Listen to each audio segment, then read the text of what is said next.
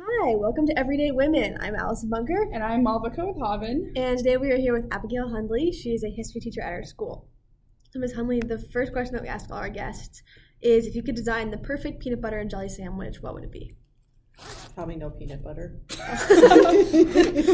What kind of nut Like butter bread, would you substitute? what? I think probably almond. Ooh, almond butter?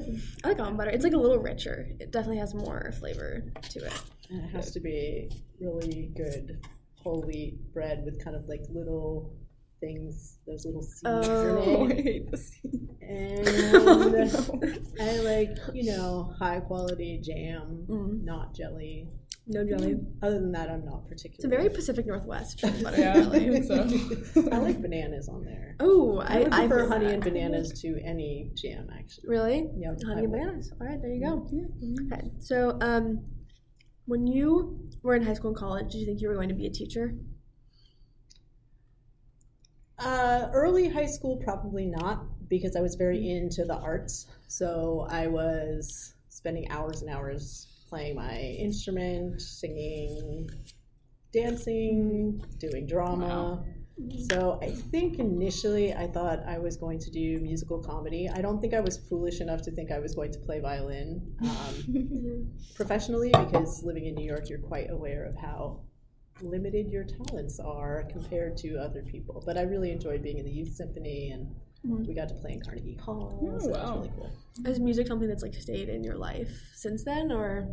It has. I don't have a group right now, and oddly, I've ended up with a bunch of non-singers in my life, and so I'm mostly on my own. The dog is super appreciative. Yeah. Definitely. My sister, I think my family's not huge musicians, but she's really into singing, and so she definitely is a little on her own in that, but I like listening to her in the shower, so. Yeah, I do a lot of car singing. Yeah, I like car singing. Yeah, Yeah. that's my favorite. So another question I have for you is, I think a lot of people tend to think history is just a skill one has, but you've talked like a lot in class about how many of the historical skills you have are very much acquired. So like, what do you say to those students that find history kind of frustrating and see it as a skill that they cannot acquire? I think part of the frustration is not being able to see the connections between what's going on right now and history. In other words, why history? Why bother to do something that's challenging? And my journey into really getting into history was precisely that. Having decided that I was not going to be an artist, I next thought was that I was going to be a journalist. And as I was getting involved in that, I realized that if I didn't know the history of the issues and places I was reporting on, I had really nothing of any depth to say. So I started actually going backwards, and that's kind of how I ended up there. So I think, first of all, current events is a really good opening gambit. If you care about the world around you, then you should know how it got to be the way that it is. Yeah. And then in terms of the actual skills, I think we're losing our commitment to actually reading. And I think that's what a lot of students struggle with, is that you have to read texts that are perhaps not immediately compelling. Yeah. And you're taking responsibility for the story that you want to learn about, as opposed to being provided a story by a novel. I love novels, so it's not like I don't think that's important reading as well, although apparently people aren't reading novels either. Fact. But I think for me, developing that skill to actually read and discern on my own, to know that I need a variety of sources to really get what's going on, even as a slow reader and to a certain degree a slow processor, I find it's worthwhile to go through those steps. And because I'm not innately talented in this regard, I think I don't think any of my students are incapable, because, if I had listened to my high school history teacher, I would not have gone to college. He told me I wasn't college material. So, I think that you can access what you want to access, and the skills will come because you're committed to developing them. And obviously I think everybody should try to develop them, because I think we're in the mess we're in right now because people don't know their history. Definitely. So going off of that, you've been a teacher for a while, so how has kind of your philosophy on teaching changed from when you were younger to now? That's complicated. When I first started teaching, I was in a school in New York City, in Brooklyn actually, that was incredibly selective, and the students were not necessarily in my discipline, but amazingly talented. And a lot of them were amazingly talented in my general discipline. We had a writing program that started pre-K. We had, of the 10 young writers who were selected each year to be celebrated, we always had at least one. And so I learned very quickly not to be intimidated by people that were smarter than I was, even in the classroom. I mean, that had already happened at Columbia. I enjoy being around people who are smarter than I am in a lot of ways. I still think I have something to contribute. So when I was surrounded by a group of students who perhaps could have run circles around me, I never felt like I didn't have something to offer, and I never felt like I should compete with them or try to know everything. So in fact, very early on in my career, I was never embarrassed by saying, oh, I don't really know that. Why don't we look it up? Or why don't we figure that out? Or what would be a logical solution to that question? And I don't really understand why people feel like teachers feel weird about that. So that was one of the lessons I think I carried with me. When I got to Overlake, since I'd been in actually 2 different systems, there was St. Anne's, and then I also worked for Prep 9, which was part of Prep for Prep, which was working with gifted and talented kids of color to get them into more appropriate school settings. So I had been taught to work with super, super smart people. And I got to Overlake, and it was a different scenario. Frankly, a lot of the people thought they were super gifted and weren't necessarily. And that was a challenge because it's kind of typical of that community as well. My attitude was, well, like me, you surround yourself with really smart people, you read really good books, you think deep thoughts, and eventually you're going to be smart. So you fake it till you make it. Exactly. And I'm a master at faking it till I make it. So I had a definite teaching style, which was, suck it up and get your act together. And that worked well for a lot of students because I was always willing to give scaffolding. It wasn't like I just expected you to intuit whatever it was I was asking you to do. When I got here, there was definitely a sense, initially when I got here, the goal was to take perhaps average students and help them realize their full potential, which meant a lot of dragging kids along until they got where they needed to be. And for the most part, at that point, that was the ethos. I think that's changed over time. And whether for better or worse, there's less hoisting up and more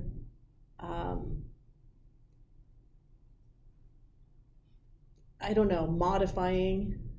And to a certain degree, I think you always meet somebody where they are, but I feel a little bit like the aspirational element of my teaching has not been as celebrated as in the past. And I think my own personal experiences as a student of having to rise above some limitations, of having to make up for the fact that I was in a public school with 40 kids in the class and I had not written a paper until senior year. All those things made it really hard to go to a selective private college. And so I don't want that for my kids. I don't want my kids to feel like they can't compete if they want to. And so sometimes there's a tension between, I don't want to torture students, but on the other hand, I don't want them to think that they're prepared for something they're not. And so there's that constant tension here. When do you push and when do you say, okay, good job? Yes. And that's hard because you do know that you're sent. Like, it's not like they're not going to be expected to do things in the future. Like, you have to send them off somewhere to go face even harder challenges. Yeah, and I don't want them to think I'm giving up on them. Yeah. Because sometimes that's the subliminal message. It's like, oh, Malika, you're so cute, honey. Right? Like, you can just be cute. Exactly. And I never want to do that to a kid because I feel like to a certain degree that was done to me. It's also like you can be good at something else. Like if you're not good at math, you can be good at history. If you're not good at English, you can be good at science. Like it's kind of that either or situation, which I think kind of needs to be changed. Yeah. I also think, kind of going back to a point I made earlier about the idea of teachers not needing to know everything, I think that's super interesting because I feel like a lot of my teachers feel that they need to know everything they're teaching me, but some of my most incredible moments in my classes have been when the teacher and myself were looking into something and finding something out together, and like they didn't know the answer, but they were willing to, like they knew where to find it and how to figure it out and how to talk about it and how to elaborate on that more, and like that's the point, less than having that knowledge in the first place. And so I think that's a super interesting aspect of learning and of teaching as well. Well, so I was going to be a college professor. That was what I was being groomed to do. I was in a PhD program. And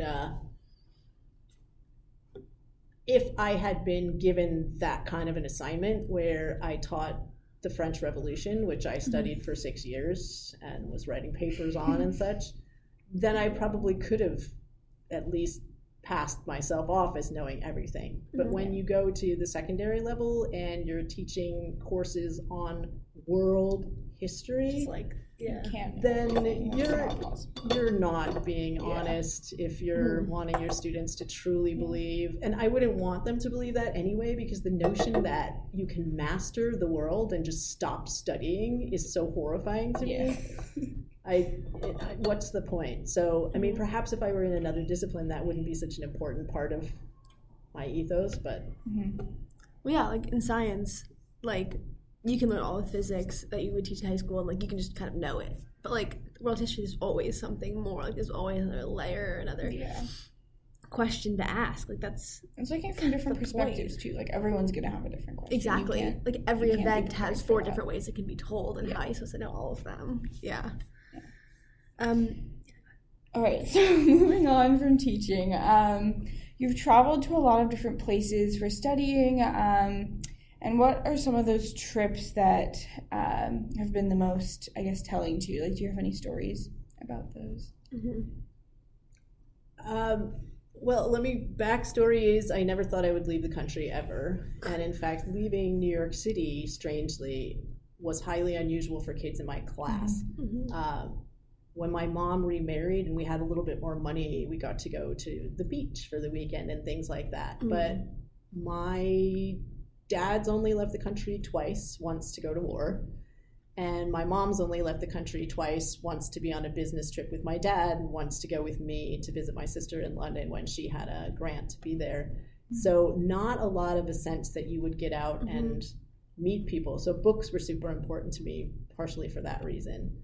But my first opportunity, I started realizing that as a teacher, I could tap into resources that weren't available to other people, as opposed to just saying, gosh, teachers don't make very much money, so I will not travel.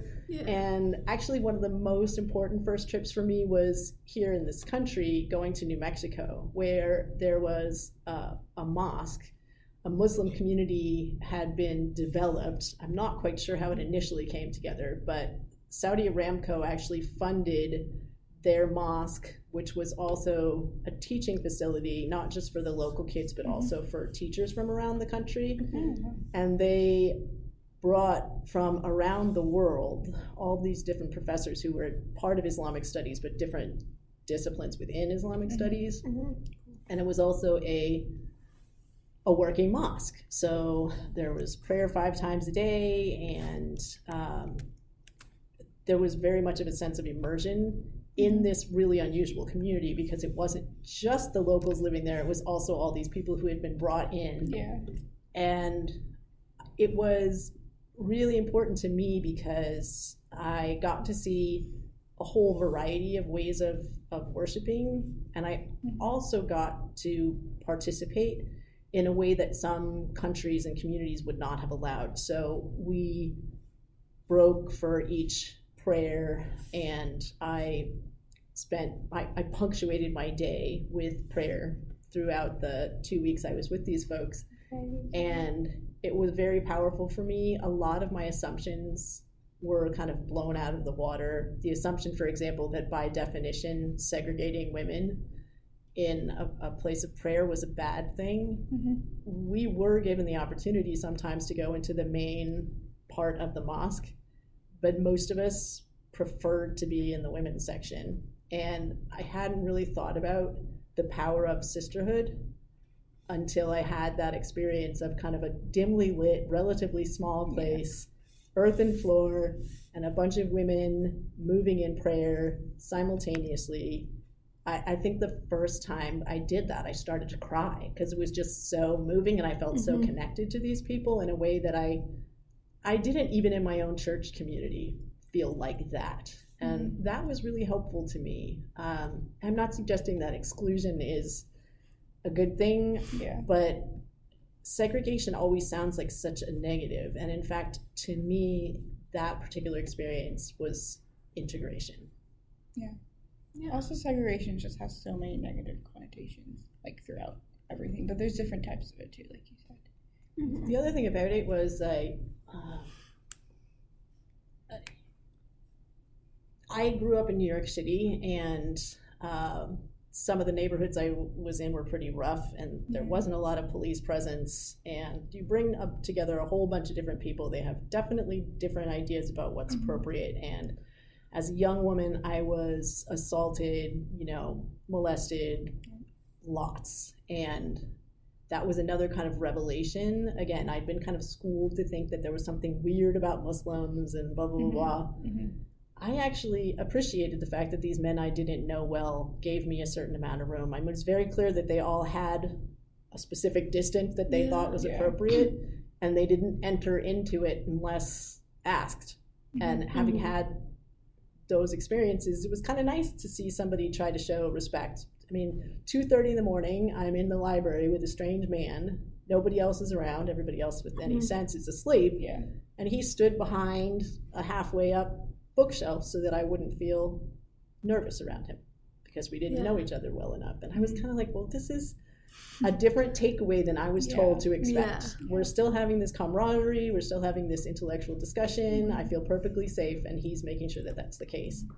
And I didn't feel demeaned by it at all. That's so interesting because that's always seems such a negative, but especially in that situation, that's people just actually don't such have a good those thing. experiences. I think that's Which I interesting. think is hard, especially.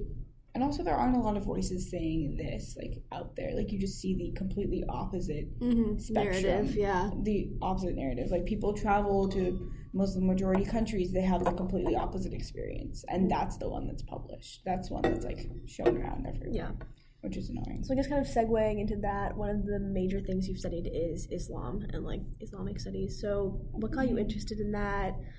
I guess what's the origin story there? Or it's rooted in prejudice. I am not a really good hater, although my culture often teaches me to be. And so initially, 1979, the crazy Iranians have seized the American embassy, and we did nothing wrong, and what are they doing? And they've got all of our people, and 444 days of non-stop coverage letting us know that the Iranians were in fact crazy, and there was no backstory to this whole thing that just came out of nowhere. A bunch of violent, screaming people saying death to America, calling us the Great Satan. And it was so bad, I was at a party and I could not get myself to sit next to the one Iranian kid in the room because I was so disgusted. And at a certain point, I was kind of okay, well, you can keep at this and, join in this basic hate frenzy, or you could maybe try to figure out what's going on.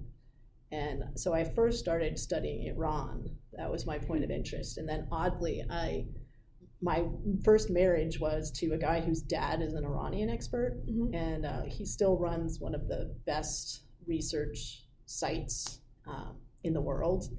And so I had really interesting conversations about that with him. And then as the Iraq War unfolded, I got to ask all sorts of questions, and dinner time was pretty informative at their house. And I got to have a lot broader vision of what all of that was about. They had lived in Egypt and had a lot of experiences. They were actually deported is the wrong word. They were evacuated, there we go, during the 1967 war because it wasn't safe for them.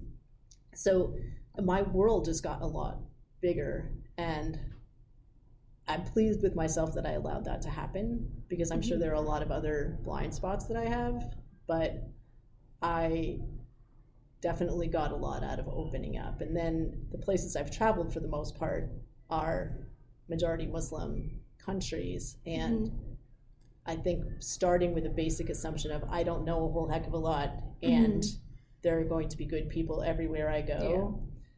Those are two pretty basic assumptions. When they sent me from the mosque, I went back to the New Mexico mosque a second time, and I was leaving to go to Cairo, and it was my first trip, and I was going by myself, and all the professors had taken me aside to give me warnings about how I should conduct myself, so it was kind of hilarious.